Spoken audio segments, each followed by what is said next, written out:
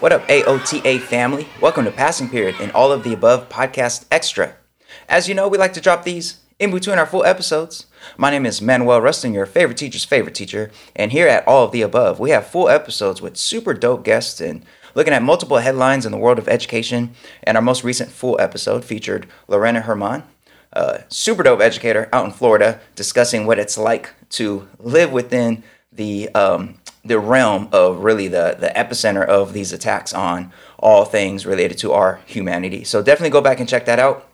Our next full episode, we've already recorded it. Just I didn't have time to edit it yet because those video episodes take some time to chop up for YouTube and all that stuff. But our next full episode will be right here next week, featuring prolific author, educator, organizer Larry Ferlazzo. All right, we're going to talk about student motivation and his new handbook on ways that teachers could help students develop intrinsic motivation for all things related to their learning and their schooling. So that'll be right back at you next week.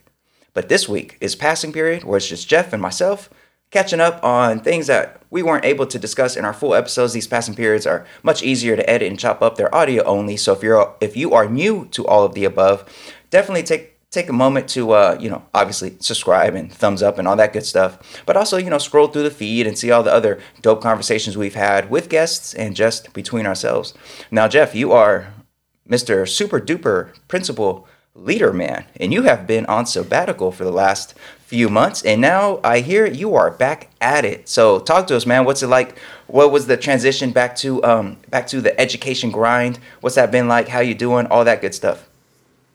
Yeah, man, I am back on the grind officially, and I will say it was a short work week for me. So I went back to work on Thursday. Just Thursday and Friday. And it was great to be back with my wonderful colleagues and all these amazing people that I had the privilege of working with. I really do appreciate the people I work with. And, it's just great to be a part of a really strong team. And at the same time, being gone for the amount of time that I was gone for, it feels a little bit like I'm starting a new job, and that overwhelming feeling of drinking from a fire hose where so much has changed and there's new people who have been hired for certain roles, and it's just education moves so fast and there's so much stuff that's different. There was a whole strike while I was gone. It's testing season now. There's it's just all kinds of things, policies, priorities, messages that are different. And I really was trying to be disciplined while I was out to be out and not, be half working from afar kind of a thing, which was definitely the right call. And also I'm like, oh crap, I got a lot to catch up on. This is that time of year where, at least as administrator types, it is both this year and next year. Budget development, strategic planning, all those kind of things are either happening or just happened, and now the next steps are going on. Hiring season is here, all this kind of stuff. So it is. There's just a lot on the plate. I'm excited to be back. Had a great time on sabbatical, and also happy to be coming back to a job that I enjoy with people I appreciate. I love it. We were certainly, while you're gone, those of us out here fighting for educational justice, we're certainly going to go ahead and just solve everything so schools could just be fully healthy, functioning, wonderful places for everybody. And then we thought, you know what, if we just solve it all, Jeff's going to come back and not have a lot to do. You know what I'm saying? So we went ahead and left some issues on the table for you to help us fight for. So, you're welcome. You're welcome, Jeff. Well, I'm glad to hear. Yes, thank you. I thought I was going to be coming back to just rainbows and people skipping through the hallways, to, whistling tunes of equity, and here we are with the same old societal challenges we've always had. Huh? Yeah, man. I had to save some for you, man. I had to save some for you. So yeah, definitely.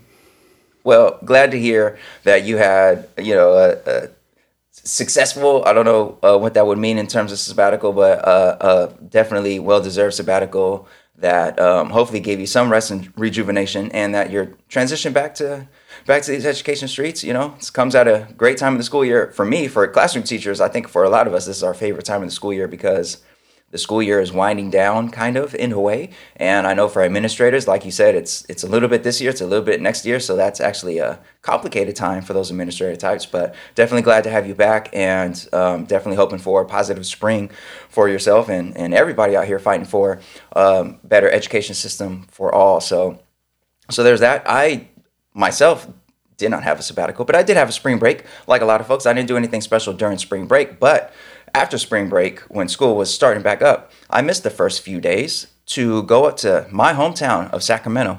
And I got to say, I came back from that really rejuvenated and really feeling great about a lot of things. So I'm fortunate to be a member of the Ed Trust West Educator Advisory Council. I'm also fortunate to be a Teach Plus California Fellow. And those two organizations got together with a few other organizations, including Latinos for Education, 1 Million Teachers of Color Campaign, the National Teacher Project, UCLA Center for the Transformation of Schools, and put together a summit in Sacramento to focus on creating a shared vision for diversifying the teaching force and retaining and supporting educators of color who are already out here in these classrooms like myself and others. So that summit was the Building Bridges Summit, and that was on Monday. And Jeff, I saw a lot of recent and former guests of all of the above at the summit. The summit was dope. It was, it was policymakers, it was K-12 leaders, it was higher education leaders, it was nonprofit folks, it was researchers, all kinds of folks there. And I saw such esteemed all of the above guests as Dr. Travis Bristol of UC Berkeley, a big legend and giant in these research streets around educators of color. So he was in the building. I actually had the chance to be on a panel with him, which was super dope. I saw, who else did I see who's been on all of the above? Teacher of the Year, Megan Surreal, friend of the pod, been on the podcast a couple times. She was definitely in the building. Teo Enna, who was on our show a few episodes back to talk about early childhood education and kindergarten dopeness. He was there. Well, he wasn't there in person, but he was there via video. And we had, I believe, Emma Hippolito was there. I think I saw her across the room. There was a lot of people there. There was a lot of folks there. Yeah. Of course, the director of a teacher education program at UCLA. And at my table, we had Dr. Orange, Danikia Orange of UCLA, director of the Principal Leadership Institute. So a whole lot of folks who've been on all of the above were in the building. And a lot of folks who I hope will one day be on all of the above. But overall, it was just a great event, developing a shared understanding for what are the causes of our continued and just ongoing, seemingly perpetual lack of educators of color in the workforce. When I say lack of, I mean the gap between students of color and teachers of color. So here in California, so the summit was California focused. So those of y'all who aren't familiar with California. So I grew up in Sacramento. That's the state capital, first of all. And in California, the percentage of students of color in California schools is really high, something like 76% thereabouts of students in California are students of color. But the majority of teachers in California, still the majority is majority white teachers. That's something around 60%. So there's this big gap between how many are the proportions of students of color and the proportions of teachers of color.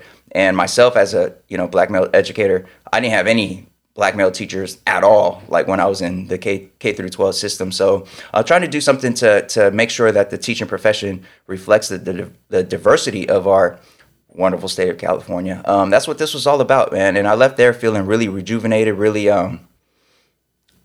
positive about the work that all these different groups are doing, and seeing us all be able to get on the same page around this, because a lot of organizations, a lot of individual folks are doing great work around this issue, but they're doing it in their own little realms and arenas. So being able to literally at my table at the summit, I was there, classroom teacher. There's another classroom teacher there. There was the director of the Principal Leadership Institute.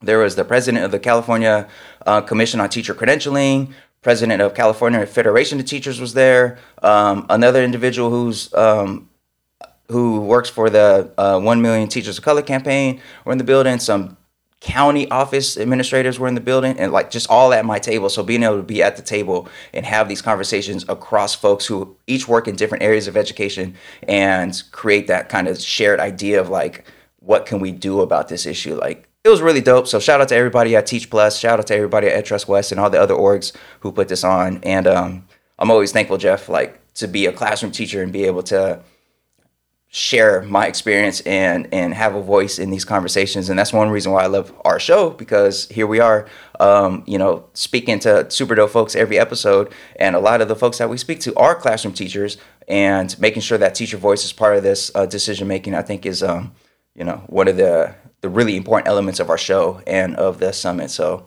yeah, man, I left that feeling pretty good, Jeff. It was no, lovely paradise vacation in Thailand like you enjoyed, but felt pretty good.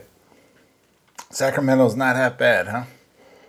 It ain't. Especially like the weather was great. Like the weather was like remarkable at the on those 2 days. So not half bad, but no paradise, beaches and all that stuff like what you saw. So yeah.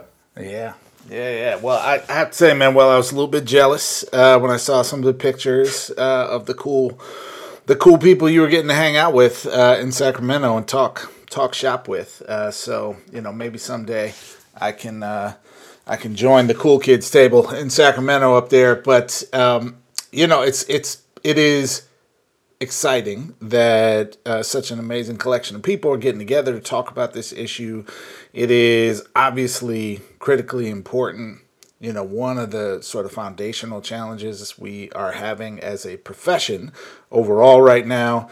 And, when we think about what it's going to take and what it's going to look like to get over some of the hurdles that we have right now, what's more important? You could argue there's maybe some things like teacher pay or, some of these kinds of issues where like if nobody wants to teach, then we're not going to have diversity anyways. But it's somewhere near the top of the list, right, of issues that are core and fundamental to the idea of us providing a high quality education to every student, right? Because we know we have plenty of data to suggest a diverse teacher core with teachers who look like the students that they serve or who share common cultural identity and experience, that can have positive effects on those students, particularly for marginalized students, but also on all students. And so there's a lot to be gained from us finding progress on this issue. So glad you and all the brilliant folks who've been on our show or yet to be on our show are on the case. I'm looking forward to a full summary and report on Monday. I'll expect it on my desk 8 a.m., Dr. Rustin, before first period. And I will stamp solved on the top. There we go.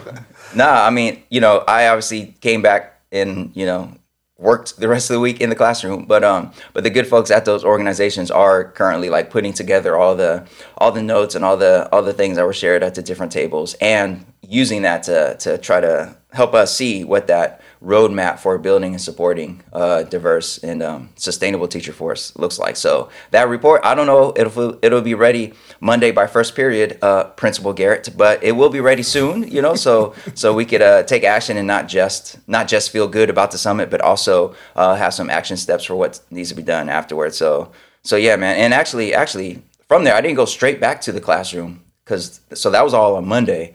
On Tuesday, a smaller group of us, just the Teach Plus fellows and some alumni and some EdTrust West people, we actually met with legislators. So like we went to the actual Capitol and had like something like 25 meetings in total with different actual policymakers and their staff, and just advocating for all things dope in education, all things that we talk about on this show. So not just diversifying the teacher workforce and pipeline, but also helping advocate for improvements in school climate and recognition of teachers' ongoing needs and more culturally responsive and anti-racist curriculum and materials and a whole lot of stuff that we're advocating for. So that was like Tuesday, like walking around Sacramento, going into all these different offices, doing all that great stuff, which was also really empowering and felt really good to directly address like policymakers and their staff around these issues. But then Wednesday was back to the classroom just in time for testing. We had our testing, our statewide testing started on Wednesday at our school. So I made it back just in time for that, Jeff. So,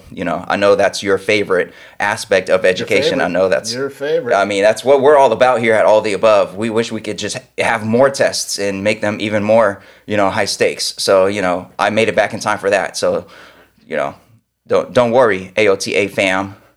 We're all about that high stakes testing. The more pressure, the better. So, yeah. Yes. There was that, Jeff. All right. Yeah. So, still a lot of work to be done in these education streets. And speaking of trying to build and sustain a robust and diverse teaching force, we have some headlines coming out this week, Jeff, about that. Well, not about the diversity part specifically, but just about like the teacher force, like nationally, and what some of the numbers are looking like. We keep hearing about looming teacher shortages. So we got some news on that front, Jeff. So let's get into today's main story for this passing period. What do we got? Yeah, well, we got a fascinating story, Manuel, and it's a little bit nuanced and complicated. So I'm going to try to break it down in a way that makes sense here. But this conversation was inspired by a piece that came out this past week in the 74, which was written by Chad Alderman. And he originally wrote this piece, published it this week. There was then a correction issued to the piece. So we're gonna try to make it make sense here. But basically, the article is getting at overall. I think we all have a sense that like there's some level of reason to think that there's a bit of a crisis happening in our profession right now. We see headlines and hear stories about teacher shortages. Those who are in the classroom or working at school campuses, I would say more broadly, especially, have felt very directly the burden of those teacher shortages and substitute shortages over the last few years, some of which was just deeply exacerbated by pandemic and, COVID protocols and all that kind of stuff. But even that aside, the having to cover classes, having to combine classes, or those sorts of things have been very real, right? So folks are feeling the impacts of like there's not enough teachers, vacancies that go unfilled all year, those sorts of things. So this is an issue in our profession. And at the same time, there is some data, some shorter term data, federal data collected from the U.S. Department of Ed's Title II office that shared some data that suggests, there's a bit of a rebound happening in terms of people entering teacher preparation programs and completing those programs. That could mean that we are rebounding in a positive direction and moving towards a better place in terms of a growth in the number of people entering the teacher profession. Now, I will stipulate at the front end, as does the author, it could also mean that this is just a little temporary blip on a downward trending graph. So important to note that, but maybe some reason to think that the kind of doomsday, nobody wants to be a teacher, everything's falling apart, the sky is falling type of narrative, we at least should be questioning or troubling the waters around a bit. So here's a bit what the article talks about. In raw numbers, today, public schools are employing more teachers than ever. And because K-12 student enrollment is down, public schools are actually hitting all-time lows in student-teacher ratios, which is an interesting fact to note next to the idea of a teacher shortage.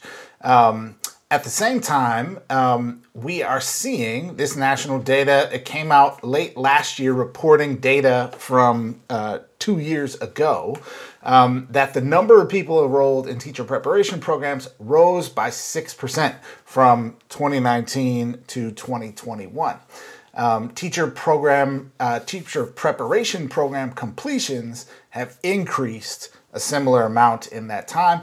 These increases are being seen fairly broadly across most states in the union, though not all states. So we are seeing both a increase at the aggregate level and an increase broadly geographically across the country, both in enrollment in teacher prep and completion.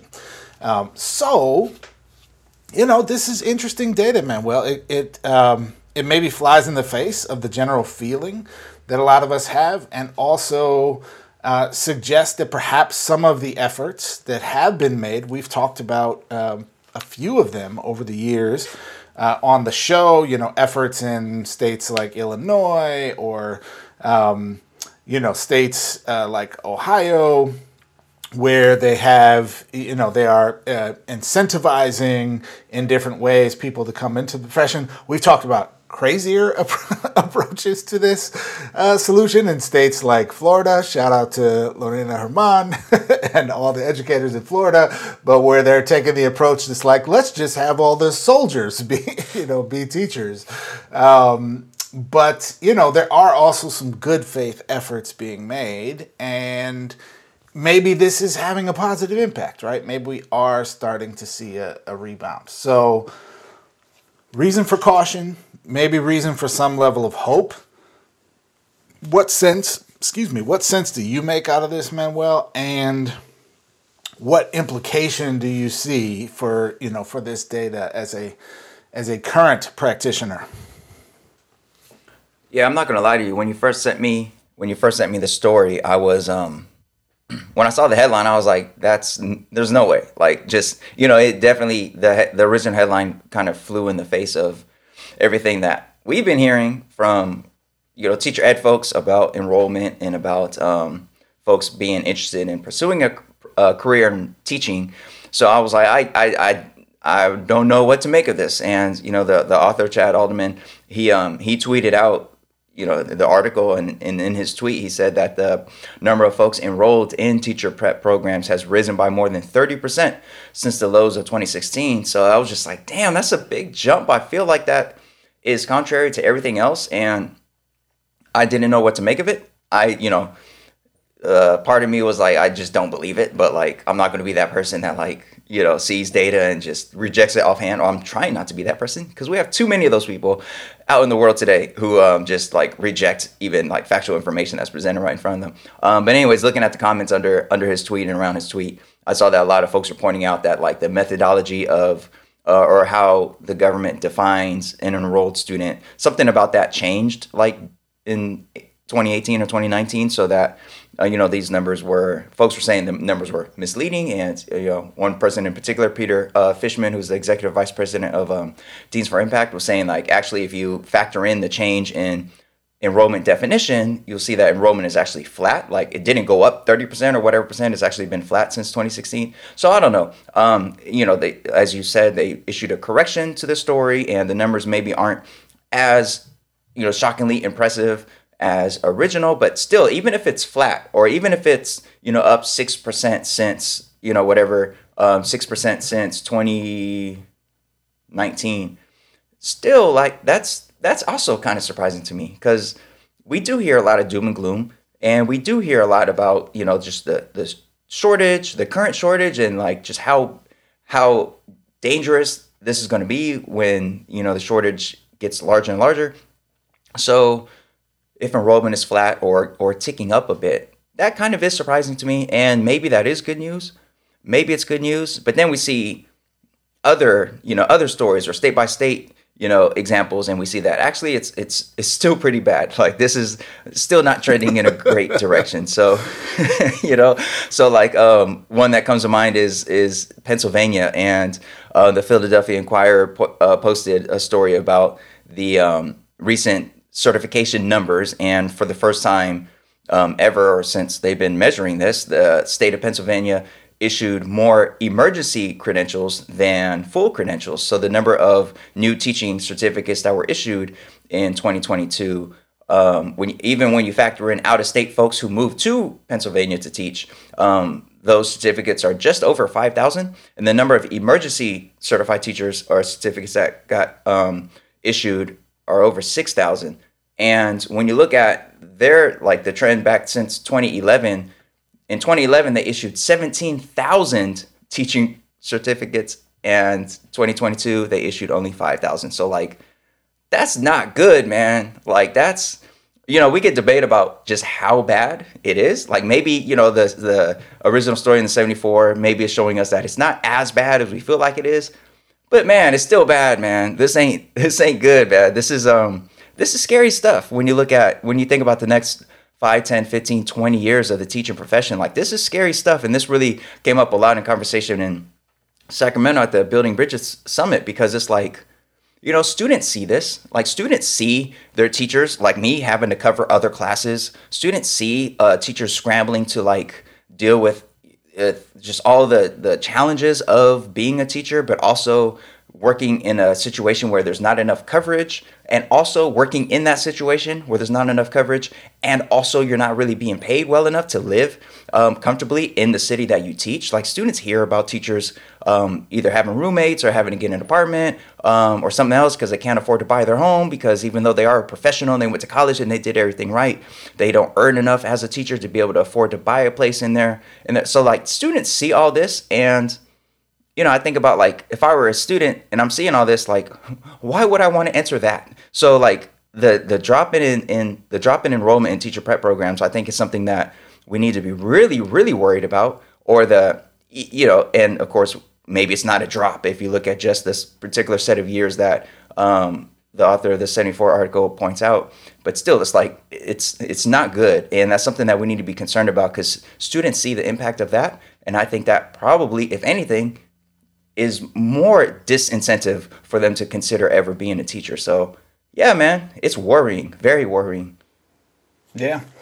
I would agree. I think so. On the one hand, I am glad that Chad Alderman wrote this piece, and I think it's important, especially when there are so many problems in in the world. It is especially important to acknowledge data when it goes against your sort of popular conception of things like this.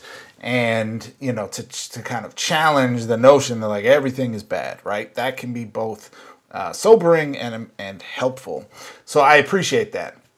I also, as you were talking, Manuel, you made me think about this just this week. I listen to a fair amount of sports talk radio when I'm just, doing chores and stuff around the house or whatnot.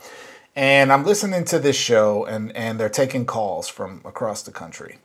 And this guy calls in, and just like totally quickly, like below the text of the conversation, drops that he's a teacher, but he has a second job at night as a bartender or works in service at a sports bar. And then goes on to tell the story about all these fans who came in who were like, I don't know, Laker fans or some team that had a bunch of fans at this bar. And this guy was calling, I believe, from a rural area. I want to say it was like Nebraska or something. But, don't quote me on that. But calling from like a rural area. And this guy is a teacher, full-time teacher, who works multiple nights a week at a sports bar to pay the bills, and drop that in the conversation. And it was just like, the host didn't jump in and be like, wait, you're a teacher doing like important work for this country, and yet you have to do a second job at night, which means you also have to get up at the crack of dawn in the morning to get to school on time. And like, how are you even vertical? And how can we expect you to be as prepared and ready and engaged with your students when you're having to serve beer to people at night in order to pay the mortgage? And so just that tiny example, right, of like the extent to which it is normalized in our national discourse about, teachers are poorly paid. Teachers, like you said, might have to get second jobs. Like it just perfectly encapsulated for me the level of accepted disrespect that our profession receives in many ways, at least, or the sort of cursory type of respect. It's like, I could never be a teacher. You guys are amazing. I'm like, I'm not didn't do this like the priesthood. Not here to sacrifice, Yeah.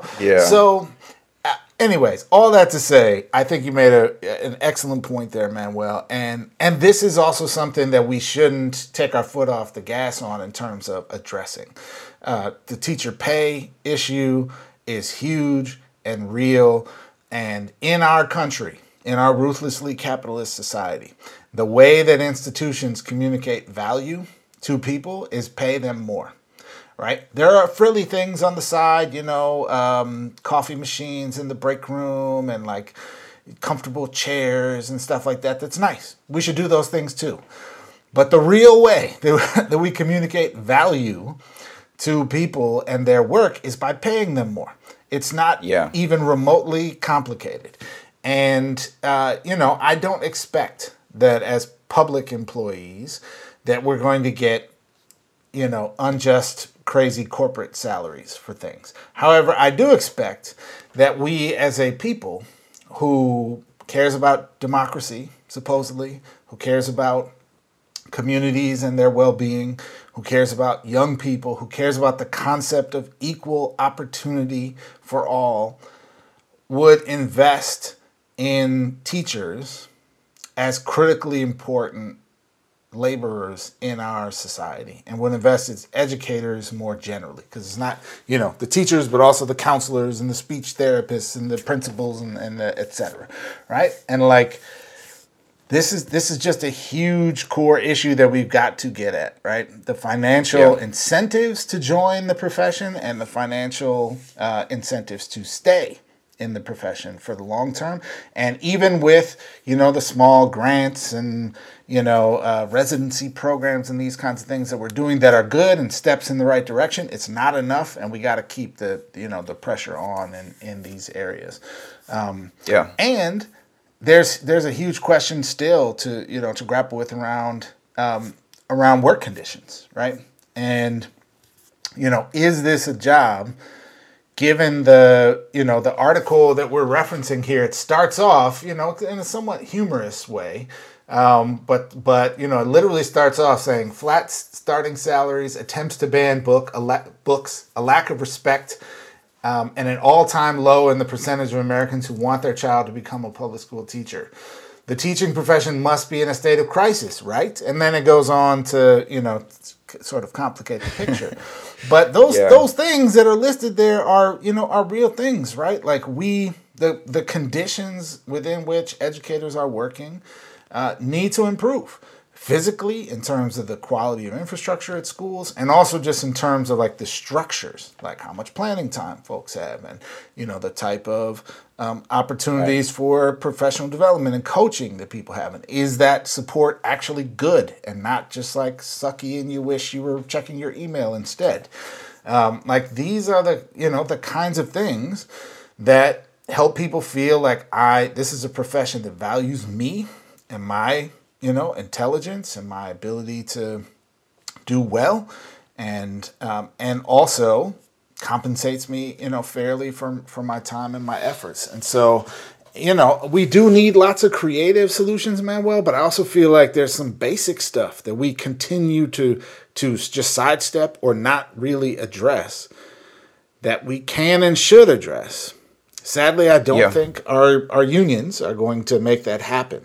And I don't think, politicians who don't care or whatever are going to make that happen on their own. But I'm hoping we can elevate some voice in other ways, maybe like this conference you just attended, that like help drive these issues to the front of the conversation. Yeah. Something that I think about as you mentioned the financial hurdles for being a teacher, and that teacher working at a bar or a restaurant at night and then waking up in the morning to go do his teaching thing, and just how many teachers could relate to something like that, to having multiple jobs. For one, I never quite hear that when it comes to police officers. Like, I never run into like a waitress or, in this case, a bartender, somebody who's like, oh yeah, I'm a police officer during the day and then I do this to cover. Like, I never hear that, especially in Los Angeles, where they get so much money in overtime, and they also get housing subsidies for those who are new to the policing profession. But anyways, one thing that a lot of folks who aren't teachers don't really realize is that like it's not just that you are entering a profession where the pay has historically been lower than it should be for given your education level. You're also having to sacrifice money to get into that low-paying profession. Like you're paying for licensure exams, you're paying for your teacher ed program, you're not getting paid during student teaching. So like you're starting off already making a big financial sacrifice to be able to be certified to work in this profession that has historically been low paying when compared to other professions given education level. So like that first step, somebody brought this up at the summit. I don't remember who, so apologies, but somebody brought up the fact that like a lot of times college students don't really realize until the very last semester like what they want to do next. So imagine somebody who's like a biology major, they go through all that and they got like 1 quarter left at UCLA or 1 semester left at wherever, and they realize because of conversation or because of some experience they had or because of something that they do want to be a biology teacher. Like they don't want to go to grad school for biology. They decide, I want to be a teacher and I want to help inspire others to be scientists and do all these. Like a lot of times it's too late at that point, because then you realize, oh, I needed to apply for a teacher ed program back in December and I needed to sign up for these tests that I got to pay money for, because if I don't pass these tests, I won't be able to student teach. And oh, by the way, while I'm student teaching, in most programs, I'm not getting paid anything. And oh, by the way, this is going to be maybe a year, but it might be 2 years or more, depending on the teacher prep program. So I'm making that financial sacrifice, which I might not have been planning for. So like, think about how many folks we lose at that moment, like at the end of their undergraduate experience, who maybe came late to the understanding or realization that they would be interested in being teachers, but it's like too late and they weren't planning for those financial sacrifices, and therefore it becomes untenable. So, oh, well, I'll just work at wherever, whatever. So like something's got to be done for sure about all that. So definitely, if we just like you said, like institutions reflect how they value their professions by like how much money they spend and how much they invest and how much they support and take care of the folks in that institution. And certainly something needs to be done to help streamline the process and help folks, especially, disproportionately, these are teachers of color who are facing some of the biggest financial burdens for entering the profession. So, and it's not just teachers of color, but of course, efforts to help make sure that the costs for certifications exams are done. And by the way, this also came up at the conference, and I think it's fair for me to say it here because he said it on the panel. But Dr. Travis Bristol mentioned like when he was in his teacher credentialing program, he was having difficulty with one particular certification exam, and like here he is, this tenured professor at UC Berkeley, one of the highest ranked public universities in the world, and like he almost didn't get through his teaching practice because of this one exam that he was having trouble with. Like, come on now, like the quality of these exams or how that translates to your ability to be an effective educator, like that's something also that needs to be questioned. But just by and large, like we just make this profession so difficult to get involved in at a time when it's so difficult to sustain yourself once you're in the profession. And students see all that, man. Students in the classroom see that. Students need to see thriving teachers for them to think like that they might even want to be a teacher one day. But also like college students who are exploring all the possibilities of what they want to do after college. Like it seems like teaching is one of the most burdensome professions to get into if you're just, a blank slate. I'm a senior in college. I'm about to finish up. I'm about to have my BA. What are my options? Like teaching is one of the more difficult ones to start pursuing. And that's a problem, man. That's a problem. We definitely have to do something about that. If we cared for teaching the way society cares for policing, it would be so much easier, man, because it is way harder to be a teacher than it is to be a police officer in terms of like to enter that profession. That's a problem, man. That's a problem. So yeah, something's got to shake, man. Yep. While you were talking, Manuel, I was pulling up the LAUSD salary schedule for teachers, just to poke around a little bit, and because you mentioned, right, like nowadays, as educators, in many places you need a master's degree, or it's extremely common for teachers to have a master's degree. LAUSD, and I'm not saying this to throw shade on the district, but just to give as an illustrative example, you will get $584 annually for having a master's degree, okay?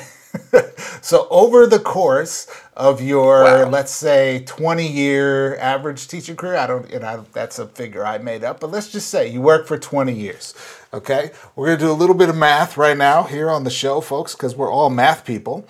So let's do 584 times 20. That's $11,680, which will pay for maybe one semester of your master's program, right? Maybe if you're lucky. And so this is just one example, and that's in Los Angeles, right? One of the most expensive cities to live in the country. I gotta ask a question about that, Jeff, because I'm not in LAUSD, so I don't know their schedule. Are you sure that's per year and not per month? Because I know in my district, I am sure that what is described, I'm literally looking at the LAUSD 2022-2023 salaries for teachers with regular credentials. And on the second, so it starts with the salary schedule. And then on the second page, it gives the sort of additional descriptions of differentials, career increments, etc. Right? So it talks about what you get for national board certification, for salary points, master's, doctoral degree. For a master's degree, it says, and I quote, $584 annually. Degree must have been awarded by a regionally accredited university. What? Yes. Now, maybe there's more to the equation that I'm leaving out so that there could be other benefits worked in somehow. But I'm just saying. That's nuts. That ain't the best look that there's ever been. That's a terrible look. Right?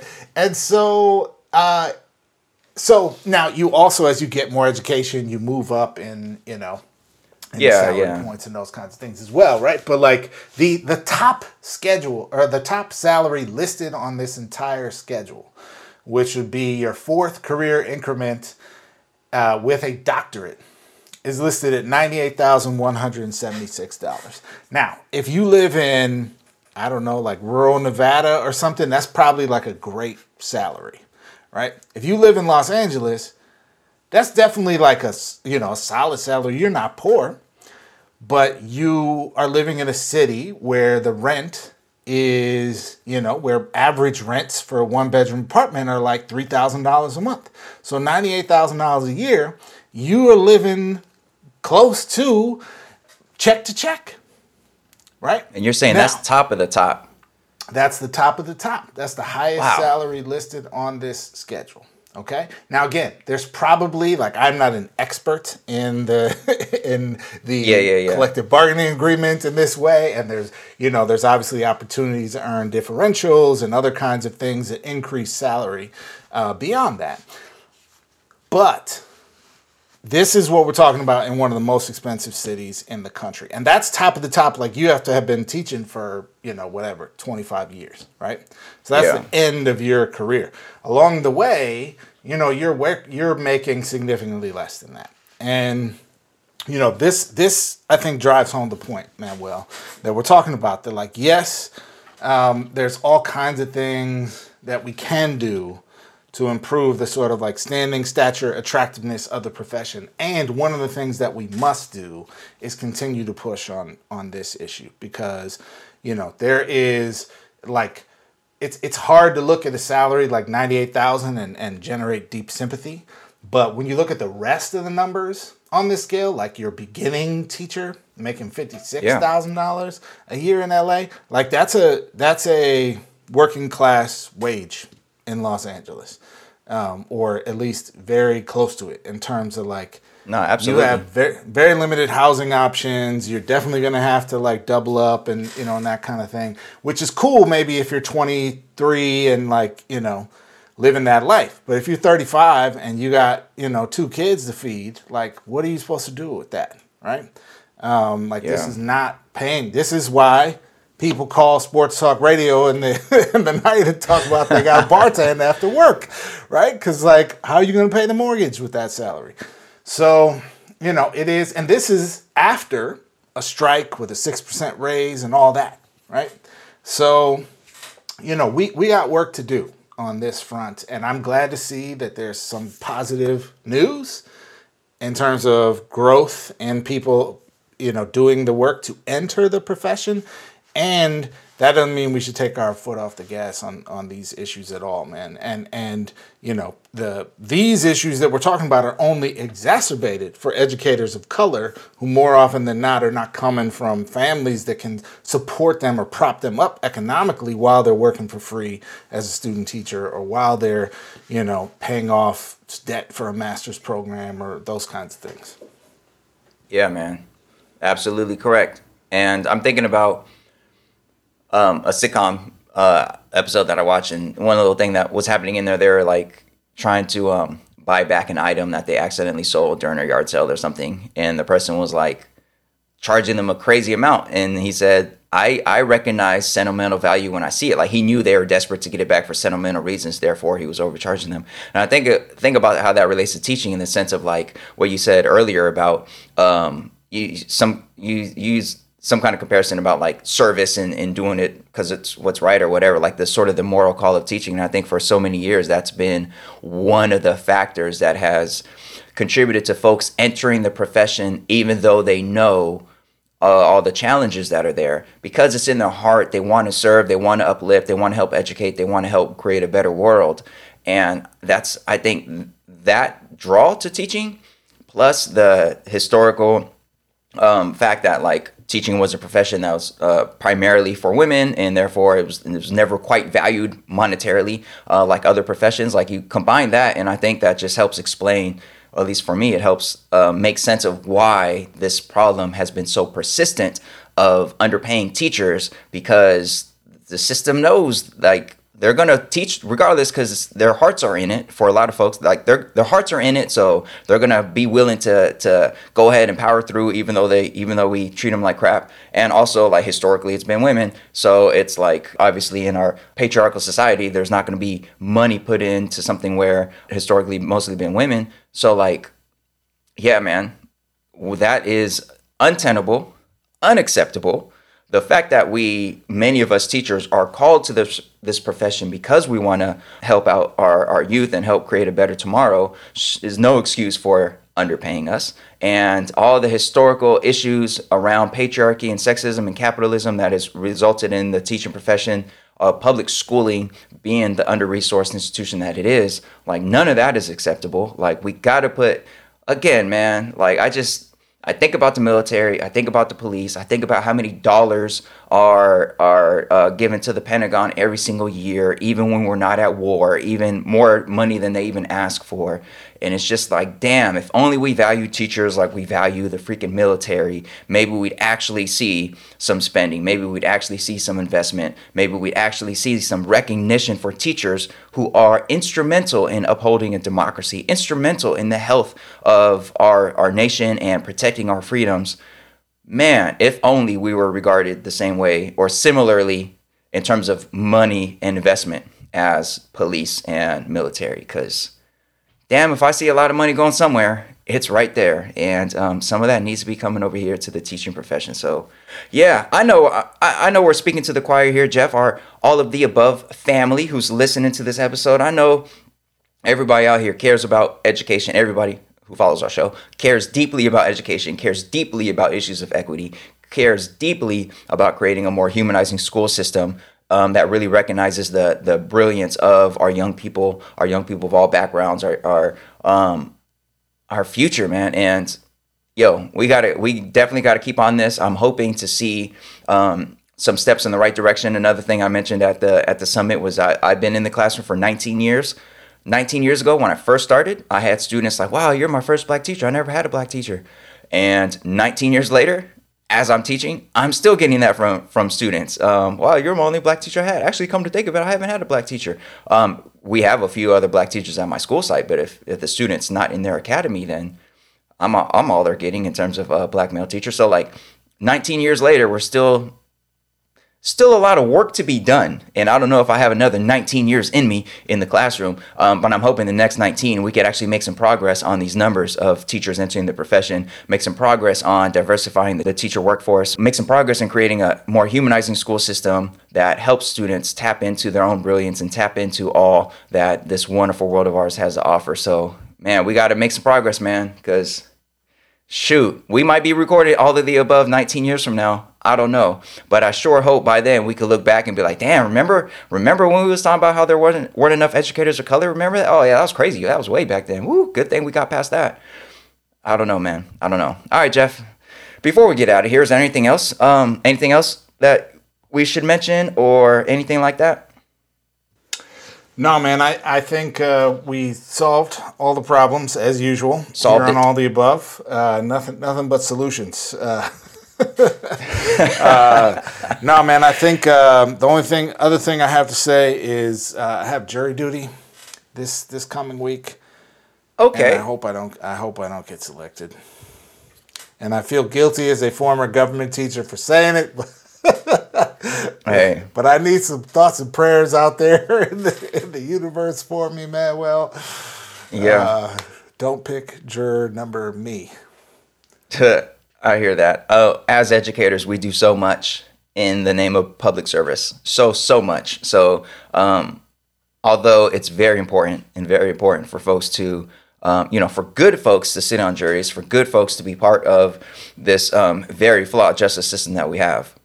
It's also important to recognize some good folks like you, Jeff, already are doing so much for public service that doing something like jury duty just as you get back from work and all that might be asking a bit much.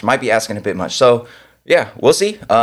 Next time we have a passing period, we'll have to hear about whether or not you got called up. But next week will not be a passing period, folks. Next week will be a full episode with prolific teacher, author, community organizer, a whole bunch of hats, Larry Ferlazzo. All right, so you definitely don't want to miss that. He'll be talking about his new handbook about ways that classroom teachers could help students develop intrinsic motivation for their own education and all things. So definitely don't want to miss that. We already filmed that one, and it'll be coming at you next week. It would have dropped today, but I didn't have time to edit it because the Building Bridges Summit and Capitol Day and all the great stuff that I got to experience up there in Sacramento. So folks, definitely we want you to have a fantastic week. Definitely, if you are still listening, shout out to you. But please consider writing us a review so that we can get those reviews up.